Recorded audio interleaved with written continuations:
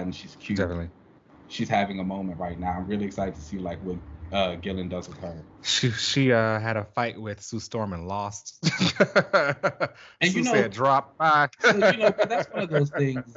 That's one of those things where I feel like it just had to happen for that time. Like I feel like if we were to have that Oh, fight today, okay. I don't know if it would go the same She way. would lose again. I don't know if it would go the same way.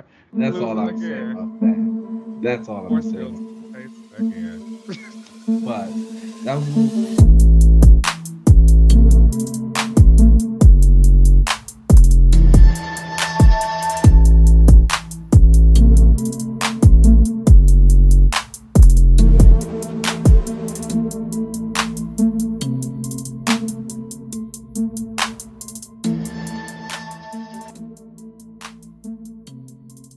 All right. Welcome back, everybody, to another episode of Another Relaunch. I am John Stewart, aka the Green Lantern. Oh, okay, that's fancy. Hello, I'm Cersei of the Eternals. Ooh. Although I don't know, they're not getting a good Oh. rap right. What's going on, everybody? Uh, How you doing, Keenan? I am doing fantastic, actually. It's Halloween weekend, which is always a really fun time for me. I like dressing up for Halloween and doing stuff for that. So the weather's nice, which I wasn't expecting for October. Okay. Yeah. But Damn near November. shout out to global warming for that. Yeah, we're doing good. How about you? Okay, yeah. I'm good. I had a pretty busy week with work, but that's Mm, just life. okay. Unfortunately, Unfortunate. we still haven't found them ballers.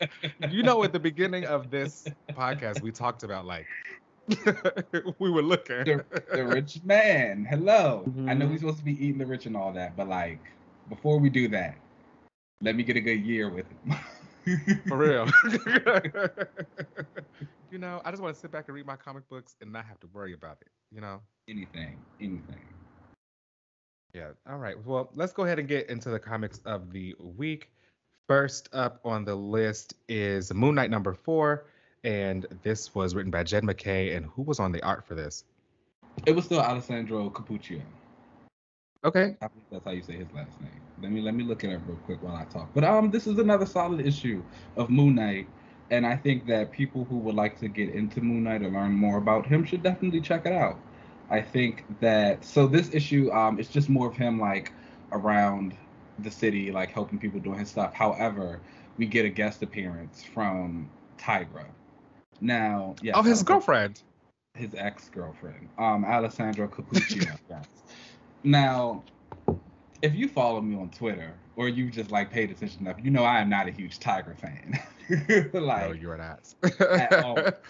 So when I found out she was gonna pop up in this issue, I was just kind of like, okay, great. So Tigra and Moon Knight were on the West Coast Avengers together back in the day, and that's when they were in a relationship. I think she was like, That's when I knew them. wasn't she like trying to be an actress or trying to be in Hollywood or something like that? I don't know. I'm not gonna lie to you. I like completely ignored her parts when I read that because like she's kind of boring. She's awful. She is an awful character. I can that's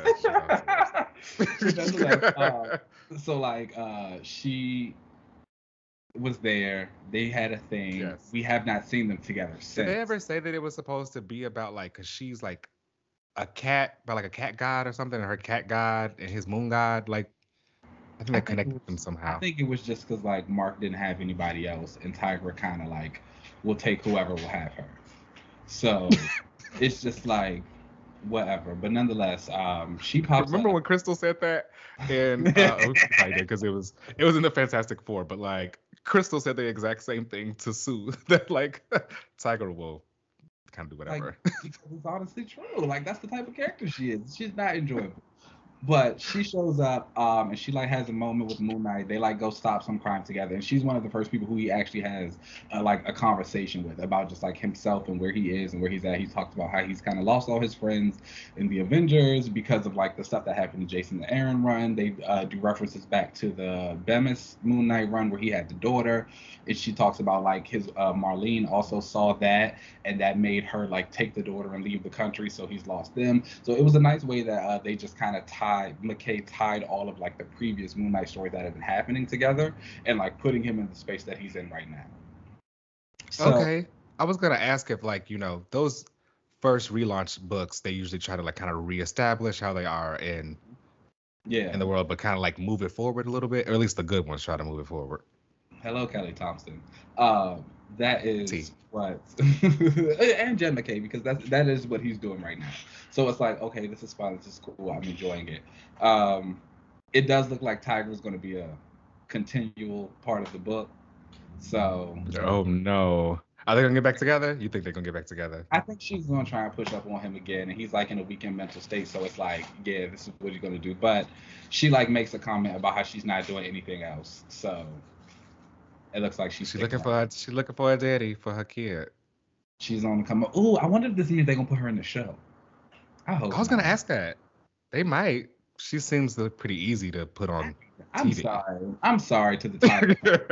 I do not like her. I do not like this character. I don't know. Do you remember when we reread Civil War, and like they did the whole Mhm. thing about her being the traitor? Was that Civil War or Secret Empire? One of them books. She was a traitor, That was Civil War. It was Civil War. and the cat was like, "Yeah, we already know it's her. We don't care because nobody cares about Tigra." Tigra. Yeah. Sorry, girl. It's just you're not I'm it. sorry, but nonetheless, that was the book. It's still really good. I'd still give it like a 3.5 out of 5. I think Capuccio's art tells a great story. I'm enjoying this interpretation of Moon Knight, and I'm anxious to see where Jed McKay takes him. Dope. All right, up next is Astonishing Times #4, and this is written by Frank Barbary and Eris Quinones, and art by Rory Coleman. And this is the book that I have been reading that I checked out because I like the character Infinite, who like looked like me and had some cool powers. And previously in the last issue, the one guy who's kind of like the Batman-esque kind of samurai guy, he kind of came to confront Infinite because he was like, I know that you have been like making these murders because a one character who died who was like cosplaying as a different character got killed, and he thinks that Infinite did it. He came to confront him, find out that like, I've got this secret that I know about you, like I know the real thing about you, and it was because the like samurai guy was friends with the main reporter, his dad back in the day. Yeah. He's like, oh, I got like your kryptonite, basically, like I know your secrets. And Infinite is like, you don't know anything. This issue picks up right where that one ended, and it's all action packed. I had a really great time with this issue. Infinite is like, you don't really know what you're talking about. They have this whole like fight, and they're going to blows with each other. And Infinite is saying, I was trying to like help people. Like his plan is to no longer operate in the space of being a superhero, but using his powers to kind of elevate life. But he wants to be the guiding light of that, which is what he called himself. So I know previously I said let him try his plan. He had me up until that part. Okay. Okay. He had me up until that part. And yeah, in this issue, you later find out that this telepath, this black woman, her name is Crossout, I think it was. Okay. She gets into the mind of the main reporter, and she's like trying to figure out like what is the secret that the dad, like the older dad told his son. And we get this whole flashback of how the son was there when his dad died in the cataclysm, and it was kind of really touching. Um, and you think that he handed him this like note that's like, oh, this is his kryptonite. And we cut back to the samurai guy Koken, and he's like, oh, I know that your powers are all based off of magic. Like I know that you aren't really super powered. Like you got your powers from magic, and I have this thing that's gonna take you out. He like cracks it, and he's like gonna use it, and it does nothing. And Infinite punches a hole through him, through his chest, and Okay. is like, he was like, you honestly thought that my weakness was magic. I have no weaknesses. I only told people that so that humanity felt like they had something over me. Um, I was like, oh my gosh, this was wild. When he punched him through the chest, oh, this is getting hot. And later on, we find out that like Gold Rush, who was earlier, I said like there was that guy who cosplayed as him and got killed. He's like the Flash kind of super speed runner, and he comes back and he's like, I heard the whole thing because he had kind of Infinite rounded up all the other superheroes to kind of work with him to kind of uplift people. Gold Rush heard this fight and he's like, I can't let you do this. You're not supposed to be like fighting light. I thought we were going to do something better. And Infinite snaps his neck, like just turns his head all the way around. And he's like, busy. No one. Yeah. But before he did that, like Gold Rush activated this like system that they had been building, and there's this bomb gonna go off. So things are getting hot. I've been enjoying this a lot. Like I said, Infinite is. I don't know. The Black He sounds cool to me. The Black Telepath that was in the book, was this the first time that she's ever appeared? Yes, but she was mentioned last issue as like, he said like, oh, I'm gonna like escort you guys out, the reporter and Koken. And he's like, Cross Out will do her telepathic sweep on your way out. So I was like, who's this telepath gonna be? And sure enough, she's in this issue, and she uses her telepathic. That's how you wake the girls up to read this book. You let them know that there's a black telepath. Okay, let me tell you, that's what you need to start letting everybody know. Yeah, and they're gonna flock. And I'm assuming I don't know if she knows like the real side about Infinite, about him being like the leader of all of this, or if she's just riding with him because she believes in his cause. Mm-hmm. I hope it's not because they're like in a relationship or something. Yeah, you hate love. I don't that mind if it's like that like kills it for you. It's like once they're happy together. No thanks. Okay. Except unless it's like she was in on the plane with him from the beginning and they riding it out together, then I'm with it. Yeah. Like those. What would you rate this? I would definitely give this issue a 4 out of 5. This is really like starting to take off for me. In the beginning, I really only picked it up because of just, like I said, Infinite looked like me and I thought he looked dope. And like his powers looked cool and his costume looked cool. So I tried it off of that. And like the first issue, I was like, all right, we're following this Jimmy Olsen person. And I don't know if I'm really going to be one to stick around for that. But now that we've really gotten into like the meat of the story and the Jimmy Olsen is kind of just the point of view person. All this other stuff is going on. I'm really into it. Okay, that's what's up. I love it. I just learned his name. They never say his name that often, and I want to say it's Rory. Rory. Okay, Rory. I like that name. It's Rory. Yeah. Okay. All right. Up next we have Daredevil number 35. Now, are you still sticking with Daredevil, or have you jumped off because it's all Elektra? Oh, yeah, I left when it was all Elektra. I did. I will say I have been like keeping up with Comixology a little bit, but I don't think I see it for Elektra. I'm sorry. You know what? One of these days we're gonna have to have a reread of like one of Elektra's minis or something, and see what goes on with that. Okay. Because I would think you would like her. I mean, maybe you might not like her like murderous parts of her, but like she only really do like it's not like she's like, So I think my thing with Elektra is like I've always felt like, okay, and I don't like Melina. Yeah. I think with Elektra, I kind of look at her as like, okay, she comes in, she's the cool, deadly ninja girl. Everybody's supposed to be scared of her. Okay, I'm not. Now what? Then she kills you. But she don't.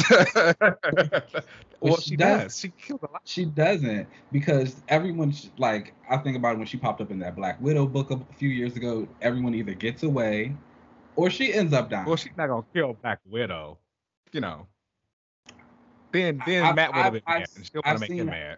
I've seen Elektra kill grunts, and I guess hand ninjas. So other assassins. She fought Draco. Almost killed him. But it's like, okay, cool. She does that. She kills these people, and then she goes on. It's just like, okay, now what? And I guess like this whole thing with her Daredevil was supposed to be kind of different. Supposed to be looking at her in this position of a hero where she can't kill, and her morality. But it's like, it also she always constantly talks about, well, this is stupid. I wish I could just kill them. Well, girl, then kill them. Shut That's like what I she's don't get. gonna go back to. You gotta It's let like her get there. it's like getting on my nerves, okay? But You gotta let her get there. I just don't. I don't know. She's fun to look at. She's the Well, girl. not She's not so in this Daredevil costume. um it's all right for me. It's all right. Okay. It's just okay. It's not that I dislike it, but I'm not like crazy about it either. It's just kind of a simple I liked Daredevil that. costume. I liked the one that they made for her that was basically supposed to look like her Netflix Elektra costume that had like the black. It was like the all black, and she had like the red. It was like simple. It was the Hated that. fishnet, but it's still like Hated all that. black. She had that really good fight scene with Iron Fist in the Defenders book. You didn't like Yeah, that and it looked costume? like no, because it looked like it came from Coles. I Oh was not my seeing god, it for her and that that was like scarf that. around her That mouth. was so It was clean. not The it. scarf around the mouth. It was great. It was It was great. not it. You This guys, let now us know. the like her Let us having a know what mask, where I'm with it, but like it being a scarf and if all of you that. like the black, the all. We're gonna post some pictures. Please let us know your opinion on that costume. It was hot. I'm sorry. It was hot. She should have It stuck. it was it was not. So anywho, in this issue we see more of Elektra's Daredevil because she is facing off against three Bullseye because Bullseye was cloned by the Kingpin. And this issue you are getting this entire fight. She has her back against the wall because she's fighting up against three different Bullseye. You get in her head about how she's like, I have to make this one on one. Mary Typhoid Mary is there. And she is also dressed up in a Daredevil costume because Mhm. why not? Um, and she tries to like take on Bullseye using her like fire powers and using some swords and stuff too, which was pretty cool to see. But the fight gets out of hand. Daredevil Elektra kind of uses like her wits about Bullseye and realizes that his ego will kind of get him in like kind of flustered or whatever. Mhm. And because she's fighting clones, she's like, which one of you would be the one who actually kills me if the other one is alive? So she gets him to like kill each other, the two clones kill each other. Um, Mind you, this entire time, I didn't know Bullseye was like this like nuts when he kidnapped these two people and had them dress up like Bullseye and Elektra and made them recreate the time he killed her. That man is crazy. It's wild. There was a cool scene that I thought where Elektra uses these like I guess call them safe psi is kind of what you can Mhm. call them because they don't kill. Iron Man created them and her suit that she's using. That when she like taps them together, it takes. I'm assuming it's an EMP because all the lights and stuff goes out, and she's fighting like Daredevil because all she gets is a mask, and it shows her like sonar and thermal heartbeats and all that kind of stuff like that, which I thought was kind of cool for her to be kind of fighting like him while in the suit. But yeah, later on you get some kind of pointed language after the Bullseye are all taken down because the cops come because Matt Murdock had escaped out of jail, and the cops come to arrest him to take him back into jail. But the Fantastic Four and the Avengers show up, and they stop that from happening. And this cop like pulls a gun out and is like, no, we're gonna take Matt back in. And Spider-Man is like, no. Daredevil just like stopped all these people Mhm. and was responsible for taking down the system that you're supposed to be a part of, like in jail because they were doing all the experiments on those prisoners. What have you done today? And Mm. Okay. like let him go from there. Kingpin and Typhoid Mary end up like hooking up at the end. Yeah. I didn't even know they were ever really like a thing before. Again, this is like my first Daredevil Oh, run, foray into like Daredevil stuff. Every now and again, Mary's kind of crazy. I'm sorry. right? I had to Google this Electra costume. You don't like it? No. That's No, crazy. It looks so good. Like the ponytail, it's like I'm here efficient. for the ponytail, and I like the mask that she has across her face. She looks like a ninja, but it also just looks very okay. You got this at the mall. I don't These are know. all pieces you got from a mall. Some It's jeans. not. It's so functional. It's It's giving got ordinary. the back is out a little bit. Her No. This is crazy. Okay. Whatever. Iron Fist was tearing her up. But nonetheless. Let's not act like he wants to get stabbed in the face. Like he was tearing her up in this issue, okay? Goodness. Crack that TV over his head. Let's not. That's what I'm talking about. It's like now I'm not scared of you, so now what, girl? What you gonna do? But what would you rate this Daredevil issue? Honestly, I would still like keep this at a 4. This has been a pretty great Daredevil run for me. I've really gotten more into Matt as well as in with Elektra. Previously, she was kind of going into the route of being like the kingpin of the assassin world, where she was kind of taking down a bunch of assassins. But then, of course, usually she always ends up getting roped back into like Matt's books. So I would like to see like we get more of this introspection of her and how she is. If she was to be Daredevil, I'd like to see her kind of take this and what she's learned and kind of maybe head back into that assassin world and apply it there. Okay. All right. After this. What's it? Devil's Reign is next, isn't it? Yeah. I think that starts in January. Oh, okay. So we're right around the corner. And then she has a mini that's coming with that. Her like a Daredevil mini as well as Elektra Red, Black, and Blood. Okay. That sounds fun. The girls out here. I guess. Okay. Up next is Black Widow number 12. And this was written by Kelly Thompson with art by Elena Casagrande. And another hit. It's an Eisner winning series. I mean, truly. I don't know what to say about this book that, especially after having Kelly here and like talking to her and like just knowing what she knows about like the books and how she feels about the characters and the street level and all that stuff. It's just like you can feel all of that in this series. Yeah. You feel that love, that passion, that like, oh yes, I want to show these characters kicking ass. Elena Casagrande was a perfect match for her on this book. Like this is a dream team right now. This gala that they are at and the design, it's hot. Like this was like 2 pages, and they looked good. They looked better than some people at another gala that happened not too long ago.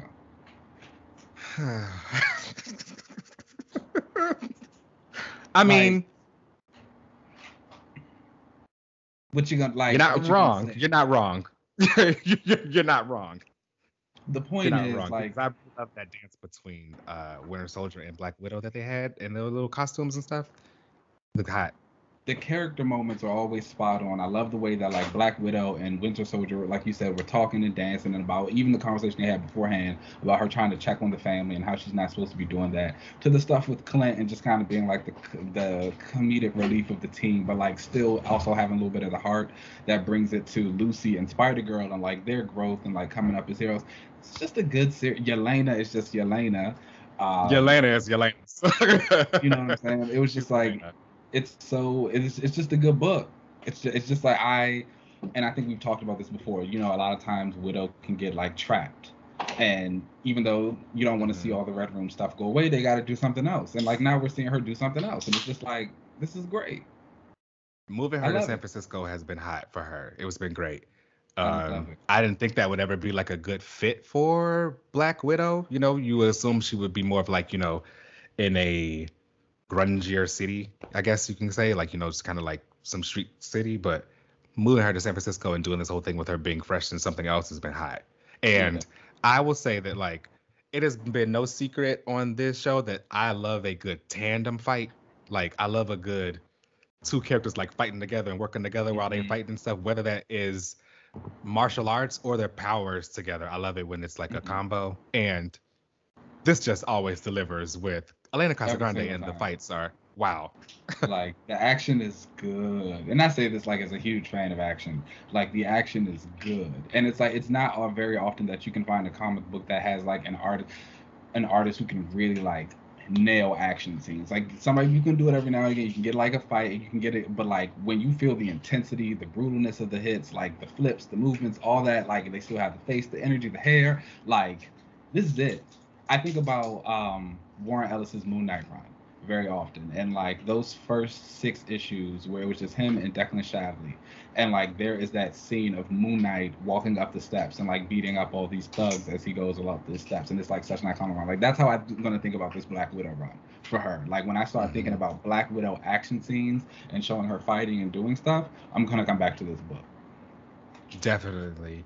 I also really love what Kelly's been doing as far as like introducing new villains into the work that she does.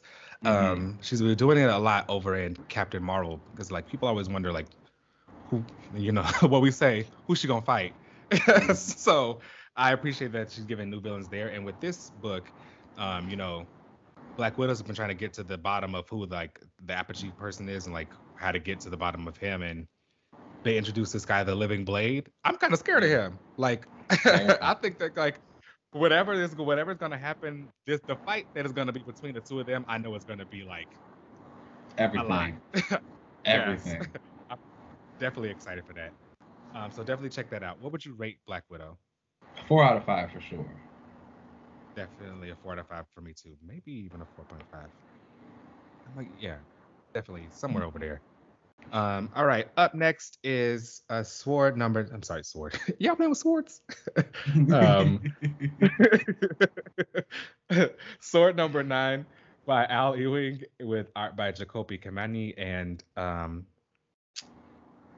you know, I really don't want Sword to go away because it seems obviously it's like ending I think in December or something like that, right? And Mutants in Space is like my jam, obviously. I love space, I love the X-Men, I love this. So I'm really gonna be sad to see it go. But I really hope that it is relaunched and something that has a lot more focus. Because while I really enjoyed this sword issue a lot, it reminded me that like I forgot we were even like dealing with a lot of this stuff. So this like opens with the Alpha Flight. I forget his name. What's homeboy from Alpha Flight? Vindicator. Oh, Vindicator. That right? Guardian. Yeah. Guardian. Vindicator was his wife, right? I think I every time. I think so, but also now Heather Hudson, that was her name. But now when I hear Vindicator now, I just think of that Rick and Morty episode. So it's like when I hear Vindicator, I'm just like, oh, the Vindicators. But I was like, no, that's something completely different now. That's a funny episode though. But we open with Gyrich and Guardian having this conversation about how like, you know, the mutants terraforming Mars has put them in this like galactic spotlight and everyone's kind of gunning for Mars and we need to get this under control, and how the Alpha Flight, the Canadian Alpha Flight, I guess. I don't know if he speaks for all of them, but at least Guardian is a part of Orchis. I mean, so I honestly don't know too much about Alpha Flight outside of that. Like, you know, Wolverine used to hang out with them, and I like the characters Snowbird and Talisman, who they have on their teams. But I've never read like a lot of their books. Oh, and North Star and Aurora were members too, I guess. I guess I can tell you who was on the team. I just can't tell you. You know who was there. I know who was there. I just can't tell you what they did. Well, yeah. This issue we open with, you know, them reminding us that the Alpha Flight, or at least Guardian anyway, and they are a part of Orchis, and there is a mole that he has where he's been getting information from out of Sword. I didn't believe forgot that there was even like a mole or someone doing that within Sword. So I really hope that like when we get on to the next relaunch of Sword, that we, you know, focus on whatever what that story is. I can agree. It feels the book feels a little lost at times. But again, I think of like the The X books as a story's still whole. good. The story's good, and I feel like the X books as a whole, like you said, we are heading to whatever the relaunch is supposed to be. So I think I'm just giving it. I think I'm just giving all the books a little leeway. I'm just kind of like, you know, it is what it is. It seems like the X line really gets like a relaunch every 2 years. Mm. It's like every like 2 to 3 years, like the X books just relaunch again. That's crazy. Huh. But anywho, in this book, we also get more of the Imperial Guard, which I know that they were around previously in an X-Men issue where Storm went there and helped out. Xandra? I think Xandra? Xandra. I've been saying Xandra. Little Zandy. Yeah. And the Imperial Guard show up. And I will say that, like, I like the Imperial Guard. I would wish that we got more of them as like their own characters instead of whenever they come around, we know they're going to be kind of cannon fodder. Yeah. I think or just. I agree. I like the Imperial Guard a lot. I like a lot of those designs, and I wish we saw a few more of them like by themselves. There's this one named I think her name is Hussar. She was like the red one. She's got blonde hair and like these wings. Mm-hmm. She's hot. Oh, she was probably so. All of the fun fact: the Imperial Guard are all supposed to be analogs of the Legion of Superheroes. They're just those, and she's probably supposed to be Dawnstar, which I bet you would probably like her. She's like, she's like Danny. Have you're not caught up on Young Justice, are you? No, I'm not yet. I was gonna watch that later while I like get ready for Halloween. Okay, we'll have to. We'll come back to that when you actually watch it. Okay. But yeah. Well, let me know, y'all, if y'all have been watching it and if it's good, because I haven't watched it yet, and I still think Young Justice is like the best superhero animated series. Mm-hmm. But I want to know. I haven't started this current season yet. Started. Let us know who your favorite Legion members are, and then also let us know who your favorite Imperial Guard people are. Yeah. So we get the Imperial Guard here, and there ends up being an attack on Arakko by the Lethal Legion, who we can obviously tell that Ewing loves to use because he doesn't let it. But you know that's what you kind of need. I think. Because did he create this version of the Lethal Legion? So it's like they're a whole new team. You kind of got to take them everywhere. if you gotta like establish them in there and like have them go places to like make them last. So shout out to him. He's doing the work. He's gonna bring them around, and I mean that's how you, like you said, that's how you really build up more villains. So, and I like that he gave them more like a definition because he used them in previous books before, but I just thought that they were just like a random group of mutants together, just banded together to be like a team of something. But oh, I just realized that is the name of in the Legion of Superheroes. It's the Fatal Five. I was about to say they fight the Fatal Five, don't they? Yeah, same I thing. remember. So I know a little bit about the Legion. Most of it is because I read Jeff Johns' Teen Titans run, and he had them go, and so that was like, oh, okay. But that when crossover, I go back, that era of the Legion was hot. That was a good era. Mm-hmm. Hell yeah. But like when I go back, I actually read that from the other side, from the Legion side. Oh, okay. But when I go back and like see some other Legion stuff, I'll be like, oh, this isn't as good as that was. No, the older stuff is not as hot. You have to like really already like the Legion to really get into a lot of the older stuff. And they had the opportunity to really like push them because I think they could be a big series. It's just a bunch of just superpowers fighting it and stuff. But Bendis did the most recent run, and you know how that could go. So not too much happens. But anywho, back to this. The Imperial Guard is taking on the Legion, and they end up like dying for the most part. Storm couldn't show up in the beginning because Arakko don't see it for her, and they've been everybody there has been challenging her because they don't think that she should have a spot. But of course, she's been beating up everybody, and she ends up showing up on time to help them fight the Lethal Legion. So, Storm, she don't mess nothing up. Exactly. That's the one thing she's not gonna do is mess something up. And yeah, we get the end. We find out who the mole is, and I was actually shocked. I will say that. I Didn't suspect that. I don't know if I buy it. Mm, I don't know. I feel like it was two different conversations going on, mm. and like I don't know. Maybe I'm just being optimistic. Maybe I just like WizKid. Oh, excuse me. Spoiler Maybe alert. he's doing a Sorry. double cross. Maybe he's doing like a triple like a agent double type of cross. situation. Yeah. I don't know. I just don't buy it. I don't know. We'll see. We'll see. I was shocked. I If he wasn't is expecting though, him. if he is though, put him down. Jeez. Fully. You gonna put the wheelchair kid down? Jeez. Bye.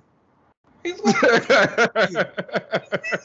okay, he's like he's working. Yes.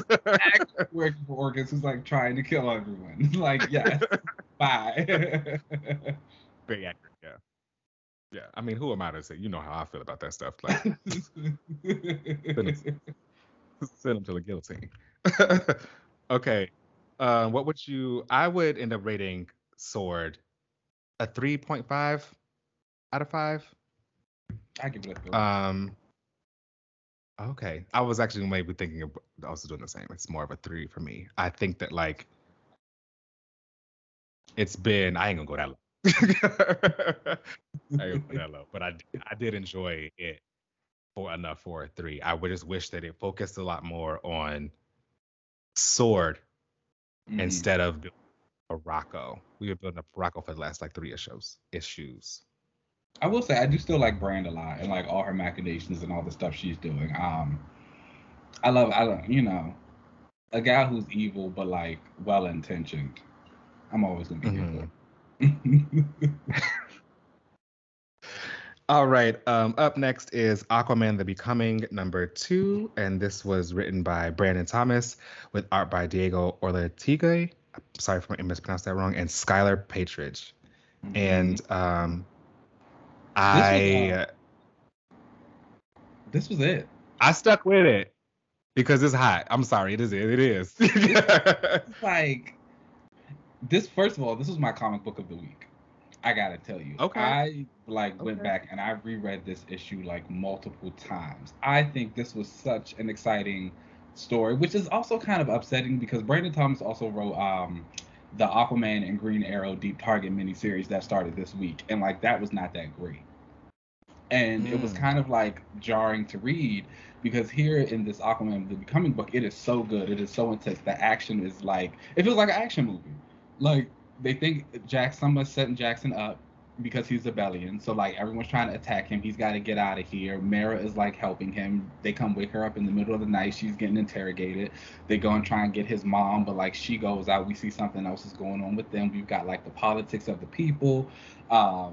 And it's just like boom, boom, boom, boom, boom. It hits, and then you go into this Deep Target miniseries he has, and it's like it's kind of slow. The pacing's off. The characterization doesn't work.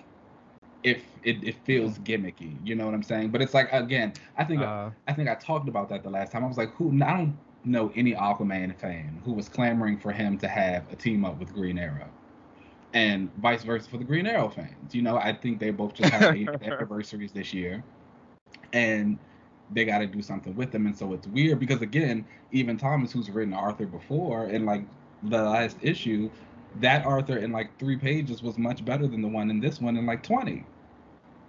So it was like okay, it was weird, but the Becoming being excellent was like fantastic for me. So it's like, and I love that this is becoming kind of a definitive Jackson story, and I love that they're still making it work because he's from Zebul, and like I think I've said this before about how all of the Aquaman runs. What's going on in Zebul? Why don't I like it over there? Is it the ghetto? Because it's like, what's going on? And that's what I was about to say. It feels like all of the Aquaman writers have been like quietly kind of passing notes about what goes on in each run and like just giving everyone this really consistent characterization before. Because the Zebellians have always been looked at kind of funny from Atlanteans, but Atlanteans are kind of like they're a little stuck up. You know what I'm saying? So it's like, see, I always I felt like I had a more kindred spirit with the Zebellians. I like Tempest and Aqualad and Mera. No, Tempest is Atlantean. He's not Zebellian. Oh, he's not. I thought he had purple eyes. I thought it had like a. That's like supposed to be like another folklore thing of the Aquaman universe. I don't even actually think he has the purple eyes anymore. I can't tell. Actually, no. I think Dan Abnett had him use the purple eyes, but it's supposed to be like other stuff going on. It's like he's like a dark touched Atlantean child. Oh. Yeah, it's like all this other stuff going on. Oh, it's like a whole like thing. Okay. Yeah. But having the Sibelians and like kind of dealing with the almost xenophobia of the Atlanteans and saying, "Oh, we just don't want like these other ocean-dwelling people hanging out with us." Ain't that wild? I'm like, what's going on? Because they can't stand them. I was reading this and I was like, I don't read so many Aqua books, so I'm like, what's going on? Why do they have this like just divide? We're all at the bottom of the sea, but whatever. And then it's like you also think about how it feels about, because Mera is the Bellion, and she was just queen of Atlantis recently, and a big part of her thing of being queen was dissolving the monarchies.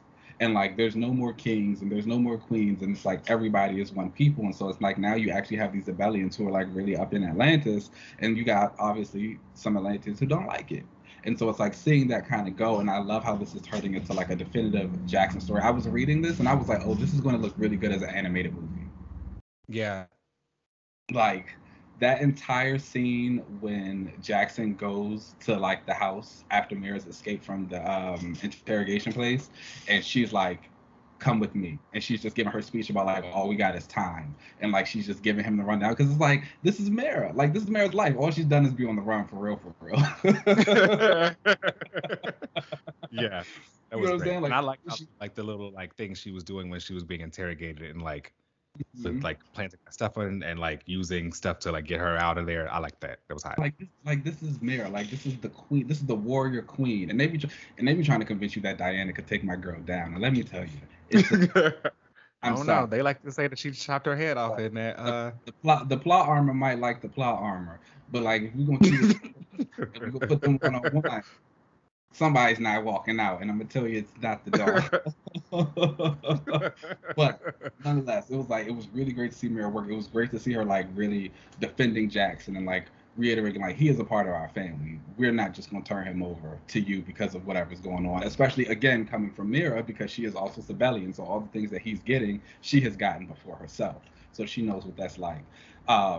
You get to the stuff with Jackson's mom, which is also really good. And I love how she even made the comment about how she's once again built up her relationship with him, because, again, all these writers have been quietly following up after each other. When Jackson was first reintroduced in Rebirth, his mom didn't like him being gay, Oh. And then when he was in the Titans, there was the whole thing about her lying to him about Black Manta being his dad and like just being Zebellian and where he got all the powers from. And then you had Kelly Sue DeConnick's run come where she reintroduced Jackson with Aquaman and then brought his mom back and like had them kind of rebuild the relationship from there. And so now here the mom is once again saying like, I just got my son to trust me again. And now here I am hiding something else that might break that trust. And I was like, damn, this is hot. And also, I love that this has been like a continued story. That's hot. Continue. And it's let's bring that back. And honestly, you can even call back from Brightest Day, because I know some of the boys like to pull up those 2 pages of Jackson from Brightest Day where he was with that girl and to like attest to all this stuff. It's like, yeah, again, like here's this young boy who didn't know anything and was like figuring himself out, and like as he's like, here we go, are just following the steps of his journey of like figuring out himself. It's like, I love it. It's hot. Yeah. And I love at the end, especially, Mera makes the comment, Jackson is kind of like out on his own in a boat, floating somewhere, all busted up because they beat him up. And she's like, he's going to survive because he's his mother. He was bleeding this whole issue. I was like, is he ever going to stop bleeding? Oh my gosh. No. It was just like, she's like, he's his mother's son, but he's also his father's. And I was like, ooh, that was hot. I was like, that was hot, because I was like, Black Manta is a force. Let's not forget. It's like, it's the respect for me. That is a super villain, okay? I'm here for it. Great book. Yeah. Book of the week for me. Yeah. Definitely a great issue for me as well. I would definitely give this a 4 out of 5. I would give it for sure. a 5 out of for me. Again, just because like it has everything that I want. It was a perfect issue for me. Even and it's so interesting because Jackson was barely in it. Yeah. I It was think that mostly about Mira. I love that is an attest to the strength of the cast of characters that like the Aquaworld employs, that you can still have a super engaging one, that and then even so with the limited space that the main protagonist has, you still walk away feeling a lot for him because you are scared for Jackson, you are like worried about him, you are hopeful that he's going to be okay, you want to see him succeed, you want to know where he's going, like all these questions are just kind of going through your mind. It's like, this is hot. I also will have to give it up to Brandon Thomas and I guess also the people at DC, because they are doing a great job with passing on the mantle compared to how that's been done with like a lot of other characters on both sides of the big two, you know. Yeah. This feels more organic, and it doesn't feel like they're completely getting rid of, you know, Aquaman and Arthur and all of that stuff. It's just like everyone's just moving forward. Yeah. It's hot. I'm here for I it. appreciate that. It's hot. All right, and the last book of the week is Inferno #2, and this is written by Jonathan Hickman with art by Stephanie Caselli, and I liked it. I had a great time. I thought it was hot. I appreciate all of the like the messiness and drama of it all, and I'm excited to see where this kind of like really goes. One thing I know about Hickman is like Hickman's thing has always been like the penultimate issue. It's like when that like is when the hammer drops.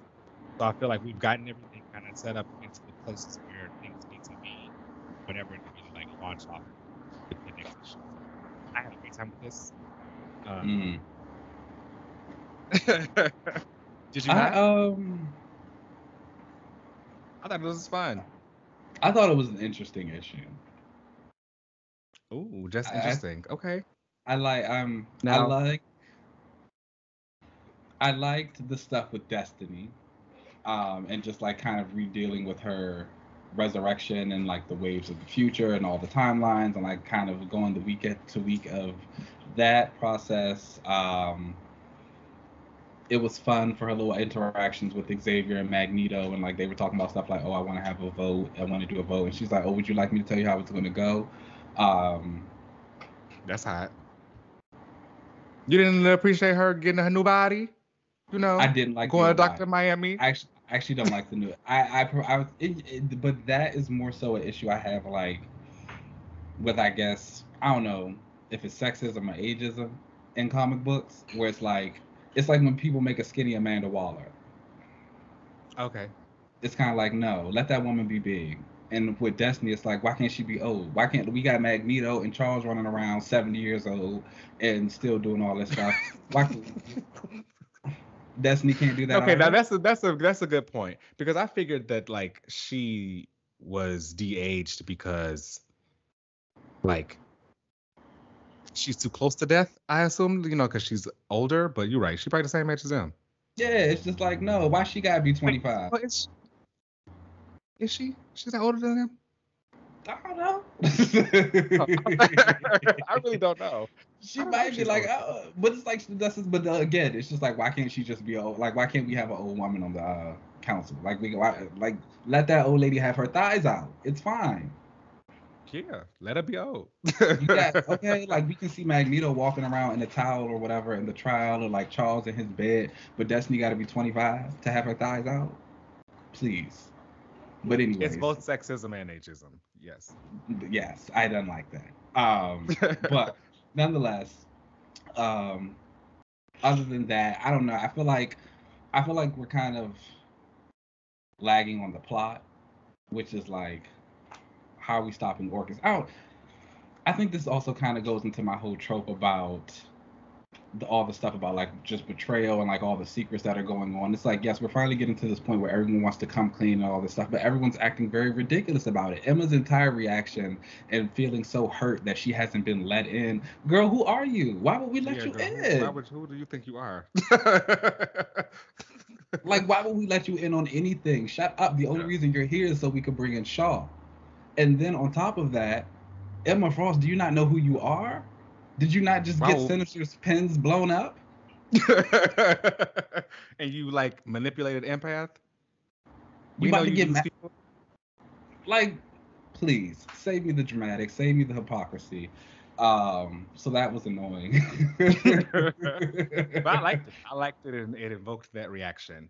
I uh, thought it was interesting to see in the when this issue opens with Mystique. It shows how she resurrected Destiny. yeah.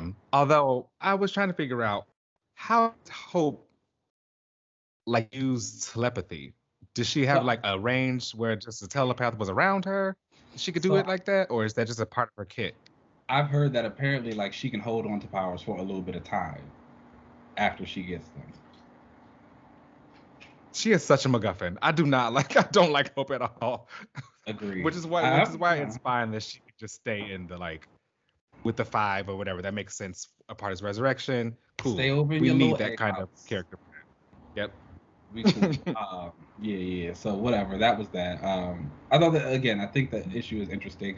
I mean, we still have the threat It's of fun. Orcus looming in the background, and it's like also when you think about it, the X-Men are fools. It's like the y'all keep talking about how the mutants. I mean, not the mutants. The machines are killing you guys, but it's like why wouldn't they? All y'all do is lie and stab each other in the back. What do you mean? I think that what they need to do is really need to focus on Nimrod. I don't think Orcus is going anywhere after Hickman leaves. I think Orcus is going to stay around as like a X-Men villain. Like I think that like is going to be a looming threat for them. What they need to be worried about is Nimrod because Yeah. they all like they know it's back online.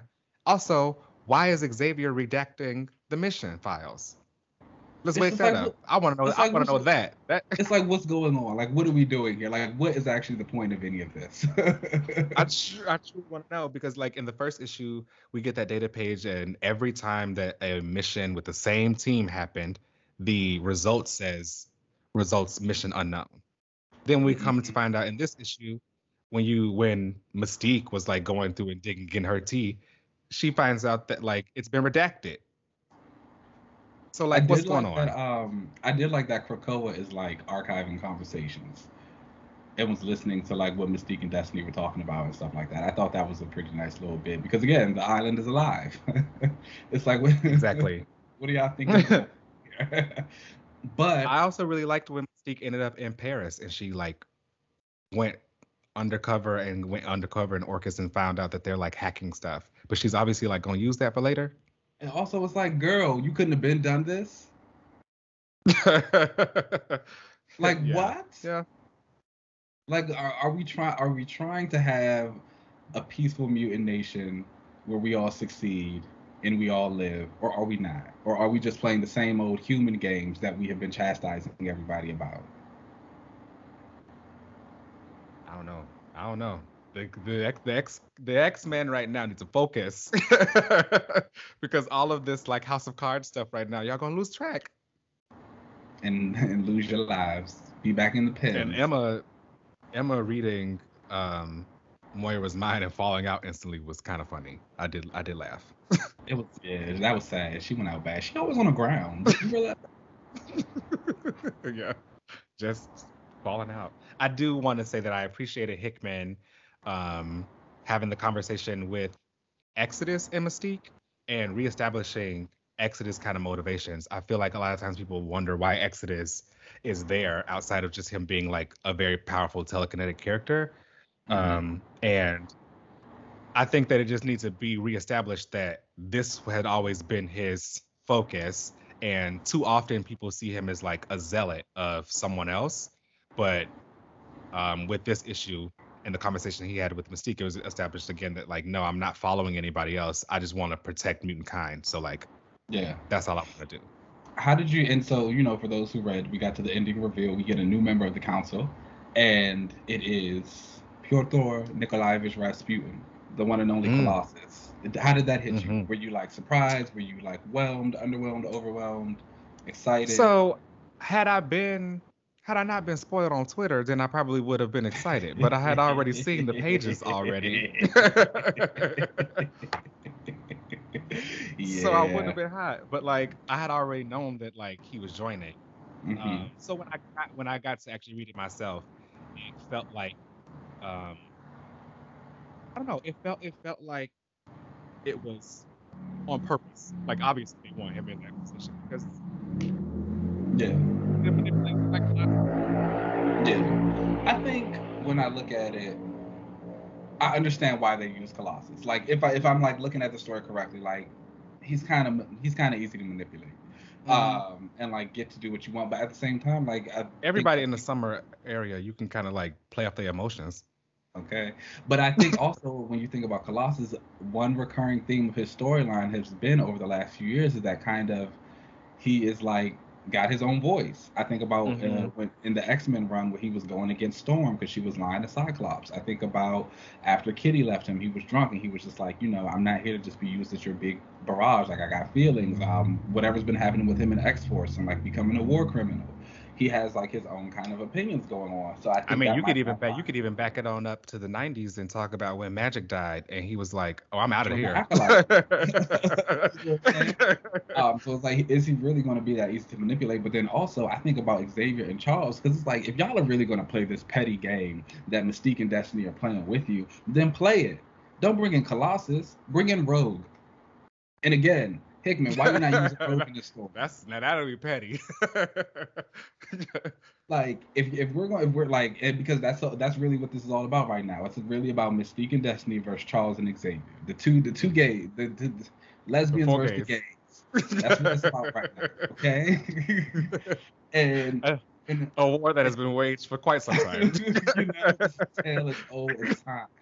And if this is what we're going to do, then let's do it. Let's have some fun with it. Because again, I still don't know why Rogue isn't a part of this event, but that's neither here nor there. But it's like, yeah, I feel like that would have been the perfect time to bring her in and like really up the ante. And it's like, okay, because again, Rogue is a character who's also really going to come in. She's going to throw the wrench in the plans, but she's also going to be the one to focus and be like, hold on, ain't we here supposed to be talking about Orcus and Nimrod Hmm. and these machines? And like, let's get that done. That's Uh, because they don't want to let Rogue do anything other than be nostalgia. wow. I don't know why they won't let her be like. Rogue could be so much more than just that costume. Jim Lee, you did what you needed to do, but damn. So, I mean, all in all, I think the art is beautiful. Um, Yeah. I mean, obviously, it's only four Moira issues. was looking like Serena. She was. uh, we'll see. I think again, but again, I also think about the X books as a whole. Like I said a little bit earlier, and I kind of know that the line is on its way to this little revamp. So I'm just looking at everything, and I'm just kind of taking it as what it is. Like, Mhm. let's just get from here to wherever we got to go now. I'm excited for the showdown that we end up bringing with Nimrod. Nimrod's my favorite. Nimrod and Bastion are like my favorite X-Men villain. So like I'm hyped for this event. I would give this issue a 4 out of 5. I give it a 3.5. Okay. All right. Well, those are the books of the week. Let's take a little break and then we'll come right back. Cool.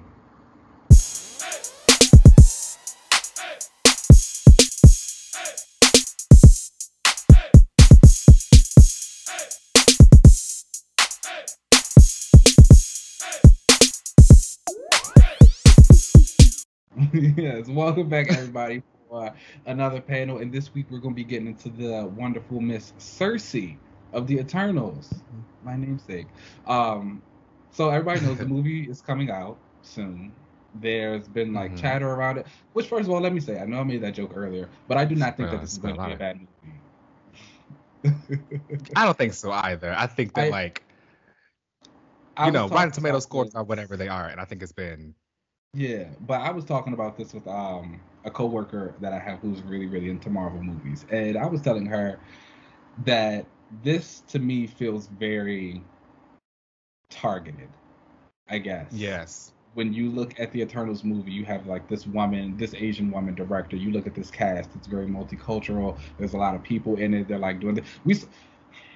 She's not my favorite girl, but we saw this happen to Brie Larson and Captain Marvel. You know what I'm saying?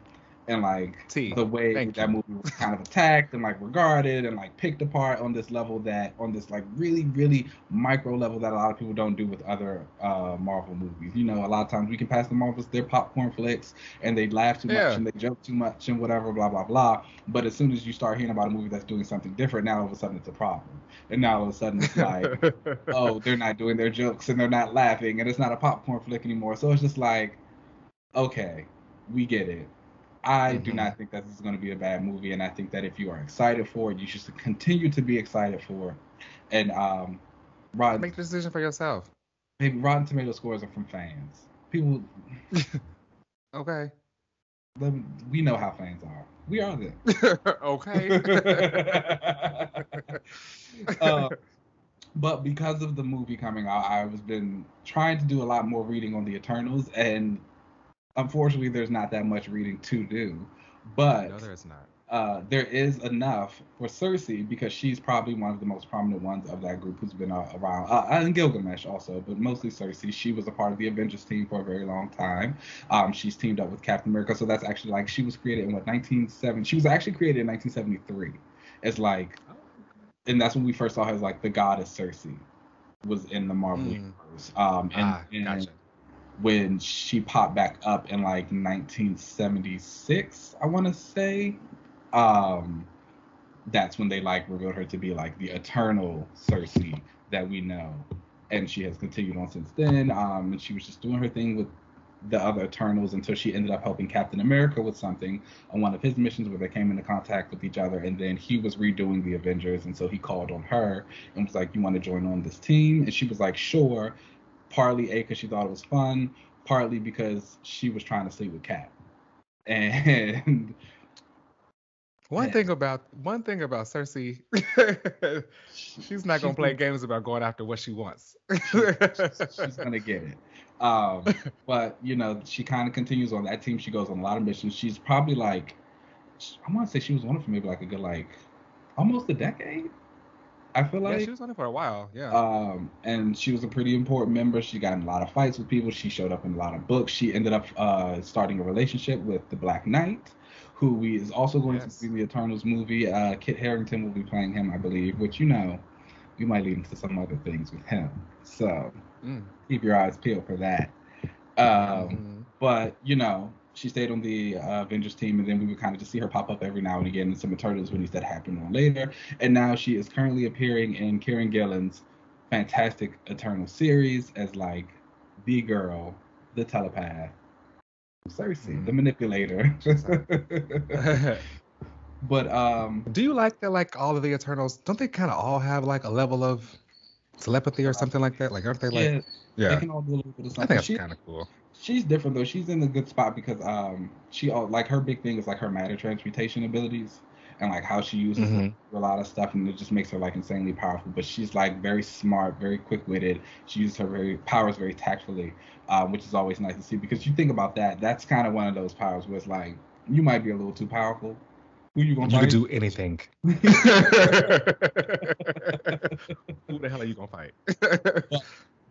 I feel like hers has never really been presented that way. It's like, oh, she is strong, but like she still kind of struggles with turning some things sometimes, or like, you know, she might get it wrong, or it just might not be effective in the way that she thinks it is. So it's like the limitations are there and they're kind of built in. So that's always nice to see.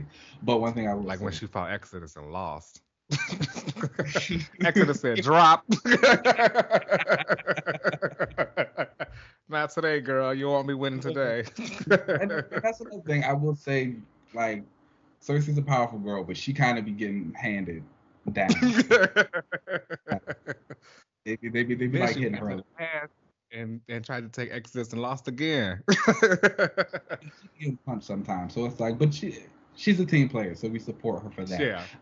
I will say, going through, I've noticed they made a lot of her costumes and like power signatures and stuff purple over the last few years. They need to go back to the green. I like the green.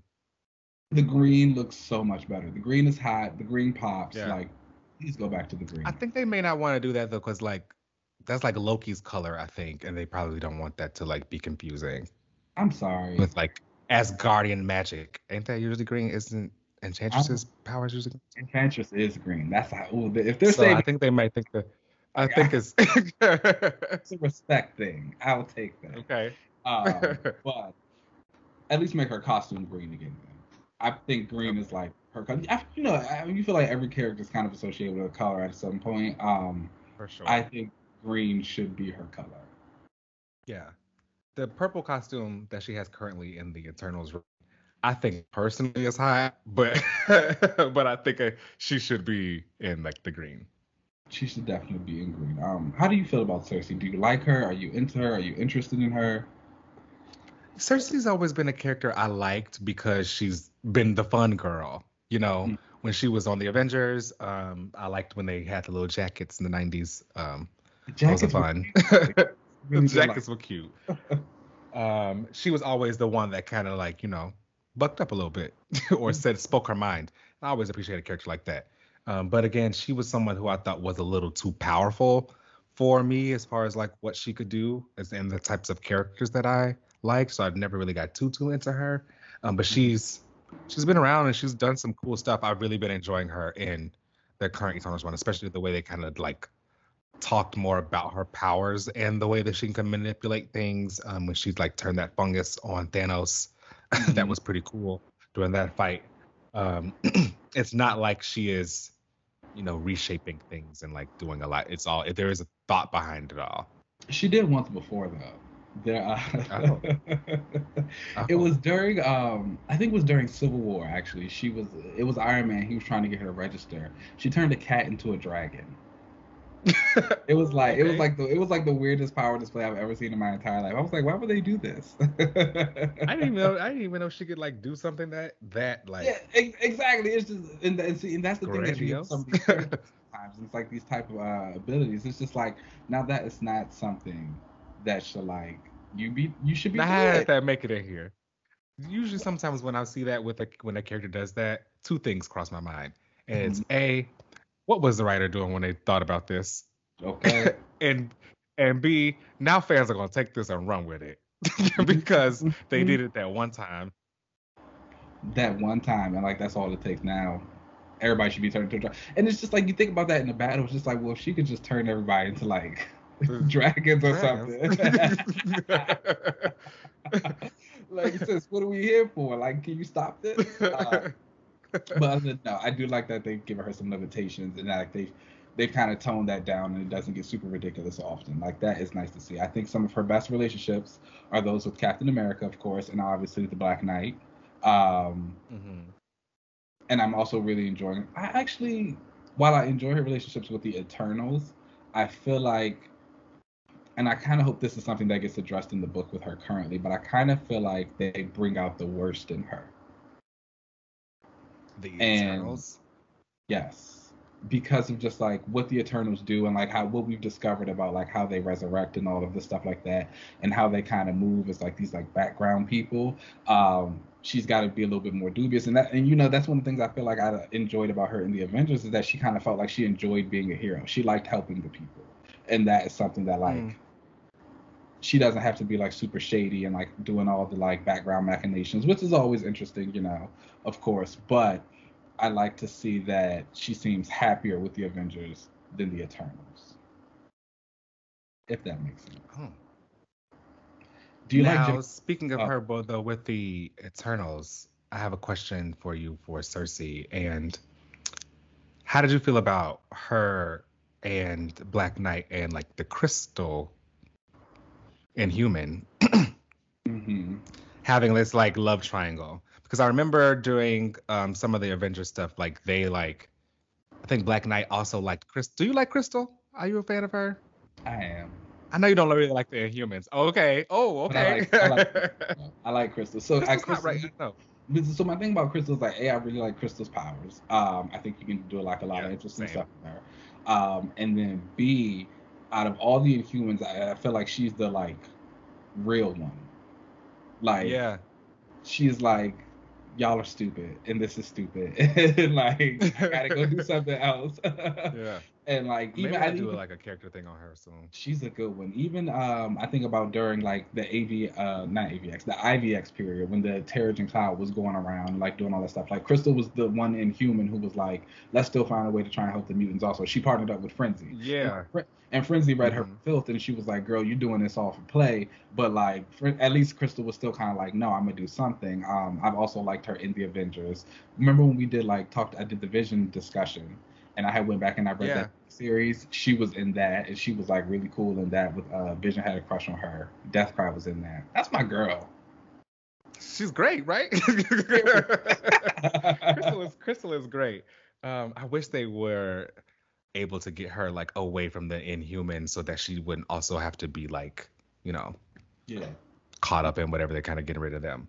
But I remember that while she was also on the Avengers, what'd you say? I said not getting rid of them. They are basically right. They like completely got rid of the Inhumans, but while Crystal was also on the on the Avengers, so was Cersei, and like there was this like love triangle between Cersei, Crystal, and Black Knight. And I think at one point, like Black Knight, I think he picked Crystal. so like he did. It was kind of embarrassing. Don't like when they punch Cersei down, they punch her down. Okay. They do. Crystal's fun. I'm sorry, Crystal's a cool girl. Man, oh damn. No, but I did. You know, the love triangle relationships can be a little sometimes with me, but yeah, I think that one was pretty well done. I think everybody. Cersei is Cersei. Like, yeah. she bounced back. She was still gonna, yeah. She's the Eternal, so she was gonna be fine. Yeah, you know what I'm saying? But I also think that, again, plays up to kind of like Cersei and not this person who she's become, who's a little bit colder because she just has to be. And it was like the Avengers was supposed to be that place where she, like, didn't have to be that. And, like, again, she had to look and it's like, oh, no, now I got to kind of shut myself down again and back and, like, rebuild and figure out who I am. So that was nice. Crystal was fun. I would like to see them kind of revisit it in the sense of just, like, how they've all just moved on. Like, Crystal. Yeah. Like, she's done things with Quicksilver again. Like, Cersei is Cersei. Black Knight is, like, I guess appearing in comic books again for the first time in a long time. So I like them to be friends.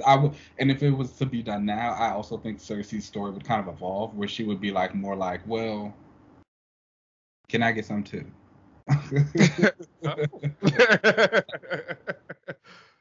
I think she's more of a character where it's like now you look at it, it's gonna be like, well, we're all gonna have fun. Then sure. Okay. All right. I guess that's what everybody's doing now, you know. You know, that's what the people are doing. Getting the little huts, connecting pods on the space station moon house. Go for it. I'm here. Are you a fan of Gemma Chan? Yes. Yes, I am. That is my girl. Love her. Loved her in Crazy Rich Asians. Also she's beautiful. She was prior to the like merger and everything and whatever they were doing with like the movies, she was my fan cast for Betsy. Like if they didn't put Betsy in her original body, she was my fan cast for. That was actually a big thing in like the Betsy community for like years. Oh, see, you got something right. Okay, yes. Like no, I'd like distinctly remember that. So I actually first found out Gemma Chan. There was this show called Humans. I think it was a BBC show. Okay. But like I had caught it once and like she was in. I was like, oh, this girl is like really pretty. And then she like had like these small action scenes and a couple other things. But like once some of the Betsy fans saw her, they were like, oh yeah, she's English. She got the accent already. Yeah. It was like, oh, okay, like this makes sense. So that was like a really big thing that a lot of people want. I actually think some of them still want it. Yeah, me sure. She's a hot girl, but she's a beautiful one. I wouldn't be mad at it. Well, I don't think you can really do it anymore. You can't do it now. I mean, you could, but it's still, it would just be weird. I mean, technically, you could just like, she'd be in a purple hair this time instead of black like Cersei, so. It's just like, yeah. But we'll see. Do you think, I'm interested in this. But I was saying that because I'm mostly interested in her casting because I feel like in a lot of stuff that Gemma Chan's been in, she's very soft, a little bit. a little demure, kind of reserved, and like again, when you think about the Cersei of the comic books, there's a coldness and a quietness to her, but you don't really consider her soft. She's a little bit fierce, she's a little ferocious, and I'm interested to see if Gemma pulls a lot of that, any of that, for this version of Cersei, or if she's still gonna kind of be more like of a laid back soft one. I think it's hilarious that she did the interview talking about Cersei's powers, and she's like, oh, she's not really that powerful of a character, and then you see the trailer, and she's like turning meteorites into birds, or like you turned a bus into flowers, girl. What are you talking about? It's like, but it's like, so it's like, are you just like kind of like playing it cute and like humble, which I'm here for, like go off, or is it like, what's happening? Are you powerful or are you not? I wonder if, did you think it kind of came across to me in the trailer that they kind of switched the personalities between Cersei and Thena, where they kind of look like they make Thena the one that's a little bit more colder, at least in this current Eternals run in the comics. Thena seems to be the one that's more soft, and because she's like loved a deviant or something, like she's more in touch with her emotions and stuff compared to Cersei. Whereas in the movie, it looks like they kind of switched the two personalities. I can see, and that's what I'm wondering. And it's just like, I don't know how I feel about that. Because again, I'm kind of used to the Cersei I got, and I like the Cersei I got. But I also really like Gemma, so it's like I might enjoy this version of Cersei that she's doing. I'm excited for the movie. Yeah, I'm excited. I think it's visually, it looks like I'm interested in it. It'll look different than all the other stuff, so I'm like excited to see that. I'm really excited to confirm if we finally start getting the mutant gene popping up. You think it's coming? So I think it's coming. I think that like they're going to talk about, we can have some kind of anomaly in genetics that cause people to have powers or some kind of special ability. I think they're going to like name drop it, something like that in this movie. So, they've always said that the Eternals and the mutants are like cousins in the Marvel universe. I know that's like what a lot of fans talk about. Are you into that connection between them? I know that like the Eternals were supposed to be like experiments basically by the Celestials. And then like that's also kind of how like the X-Men and stuff were created. But then I think that they may have been a retcon or something where the Celestials were sent to Earth. I think I prefer them to have also been a offshoot of humans and like a cousins to mutants. Okay. Because then in my head, like my head canon anyway, is that's how you explain all the like crazy fantastical things that the X-Men and mutants have been able to do, because they're kind of like an offshoot of these eternal celestial things. Okay. Okay, so with that being said, I don't know how I feel about it. I like the Eternals. Well, I like this version of the Eternals that we're getting in the comic right now. I think they're interesting. Do you prefer them to have been sent to Earth or to have been experiments of Earth? I like experiments. Just because, I don't know, it feels a little bit more personal that way. Yeah. I think I would be into it more if I actually saw the X-Men and the Eternals interacting more, like, and just kind of coming together. Because I think about mutants as a whole, and I think about like the X-Men lore, and like over the years, there's always kind of been like offsets or offshoots of the mutants. Like you've had the Neo, you've had there was one that Brian Wood created in his X-Men, where like there was some guy, they were like proto mutants or something like that. You think about now, like what Hickman's doing and like the whole Chimera stuff. It's like, so you have all these different offshoots, and it's kind of like, okay, well, if the Eternals are also going to be these offshoots, like let me see them interact, and like how does that look? What does that feel like for them? Do they feel that connection? Is it real? Like, do they not like each other? Do they think they're better than each other? Like, if we're gonna connect them, like connect them. If we just gonna keep like whispering about it, then we can let it go. Okay. You all or nothing. Okay. Like, let's do it. But that also could be because I just maybe like want Cersei to talk about some of my thieves. I mean, they were at the Hellfire Gala, and she spoke up and talked about, mutants are doing their own damn thing. So and like and stuff like that. Like that would be like cool too, to see like if the Eternals look at the mutants. It's like, okay, yeah, these are our cousins. Like we're actually kind of like proud of what they're doing. Like they're giving us like hope or something like that. Let's just see. Especially with them having the engine and the mutants having resurrection now, you would think that like they would maybe It will talk to be each other. interesting. Like you've got the X Men of Krakoa, you've got the Araco mutants, you've got the Eternals. Um, what what's the difference? Mutants are kind of toxic if They're they're like everywhere. They're connected. great.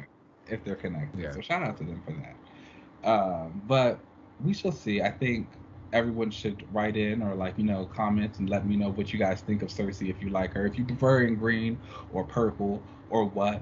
Again, with the Eternals as a whole, there's not too much reading to do. So I don't have too much to recommend for, but for Cersei herself, like definitely Yeah, go back and get some of her Avenger stuff. Like there's some good stuff in there. She's a good character. She's fun. She's cute. definitely. She's having a moment right now. I'm really excited to see like what Gillen does with her. She had a fight with Sue Storm and lost. And Sue said drop by. So that's one of those things. That's one of those things where I feel like it just had to happen for that time. Like I feel like if we were to have that fight today, I don't know if it would go the same. She way. would lose again. I don't know if it would go the same way. That's all I'm saying again. about that. That's all I'm saying. Again. But that was a little Cersei chat. Let's go ahead and take a break, and then we'll come back for the relaunches. Let's do it.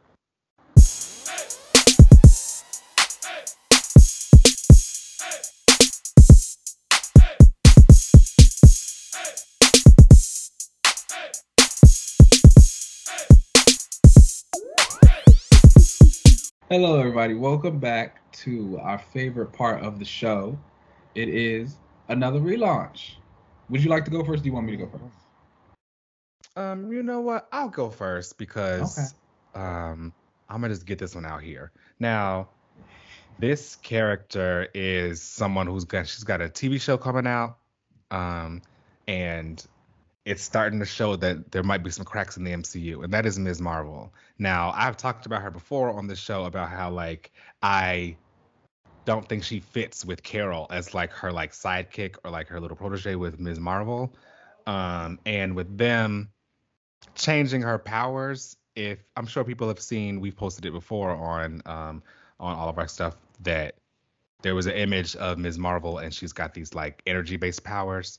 Mm-hmm. And it looked like they honestly changed them so that she's kind of more connected to both Carol and Monica. Yeah. So she can kind of fit in that world. I think that's stupid. I think that I think Ms. Marvel was fine the way she was, and I don't think that she needed to change her powers or anything like that to make her less like Mr. Fantastic. And it don't make sense, in my opinion, for people to think that, oh, they don't want her powers to be like Mr. Fantastic, so they change them to Sue Storm. Yeah. I mean, it's also weird when you think about like the Avengers video game. Like she's already been introduced to that. So people who like have played that and who know Ms. Marvel is from it have seen her with her stretchy powers. So now you're about to have the show and she's got like these little Green Lantern force fields. That's weird. And they had her in the Avengers Assemble TV show on their like Disney Channel for like several seasons while they were pushing her. And she was at the forefront for the Inhumans. I think people mostly know what her powers are. So I think that's dumb. And I think in the comic book universe, I don't think that she really fits with Carol's corner. She's very like kind. She's very like, very good. I've always thought that Carol should have a psychic with a personality that was like hers when she kind of first got her powers, and she was a little bit more like bombastic and stuff. Someone that can kind of also like butt heads with her and they can learn from each other. So I think my relaunch for Ms. Marvel is I would actually make her a like general Marvel fangirl and not just Carol's. So we know that like she got her powers, and because she was like she looked up to Captain Marvel, and when she got her powers, she emerged from that cocoon and she polymorphed into Carol, and then she kind of learned that she didn't have to be that way or whatever. Yeah. So I would have something where we have already established that her and and Carol are kind of like separated from each other, whatever. I would have it where she is kind of going around and meeting all the other heroes and kind of like talking about her connections to them, because Kamala is supposed to be this big like fangirl, Yeah. and like she's big into cosplay and all that other kind of stuff. Like she's big into being a fangirl of the Avengers. I would make her Ms. Marvel, which is like just this fun girl who is the, the lovable character who just like she's good. Yeah, And yeah, she just yeah. is a fangirl of the Marvel universe. That's how Okay. she is. So that's what I would do with her. So would you Be would keep the Catcher. stretchy powers? Yeah, keep the stretchy powers. And then that gives her chances to like do other things while she's teaming up with other people. Maybe have her have more team ups with the greater Marvel universe in her solo series, Hmm. instead of just being in Jersey, and then kind of really establish her as like the Marvel fangirl. Is there anyone in particular who you think you'd like to see her interact with a little bit more, or like a hero that you think fits her, that she would gravitate towards more? I guess. Um, you know, some of the older Avengers would be kind of fun just to see. Maybe a Thor, just because that would be fun. I could see Yeah. her kind of fangirling over Thor or something like that. She may have had a team up with him. I'm not sure. She had one with Wolverine that was a lot of fun. Spider-Man, obviously, she's like the newer Yeah. generation Spider-Man, basically. So Yeah. I would like to see that. Okay.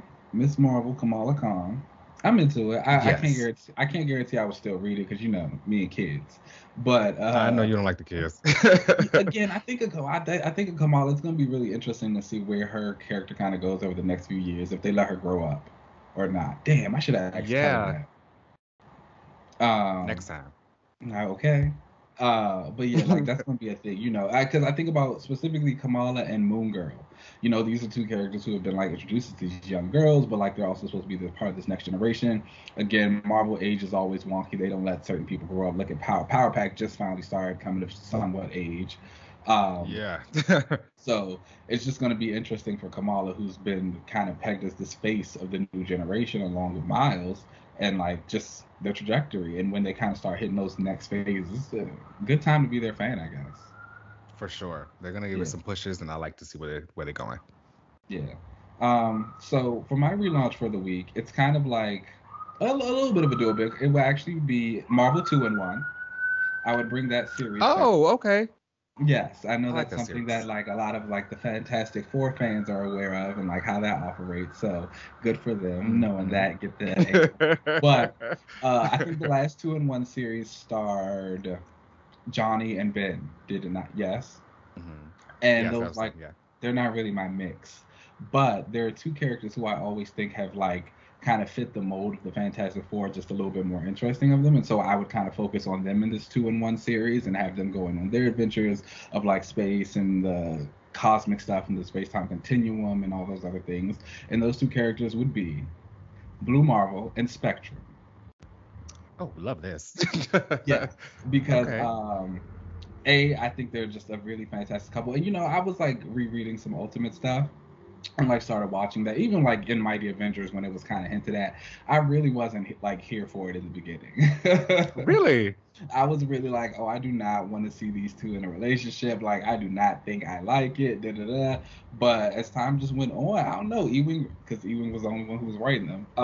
He just like See. really sold you on it, and I think their relationship has a nice progression, and it feels natural. They back each other up. They like understand each other. They're both very powerful people who are kind of like sometimes struggling a little bit with like coming back down to earth, I guess, and like Hmm. relating to other people for whatever reasons.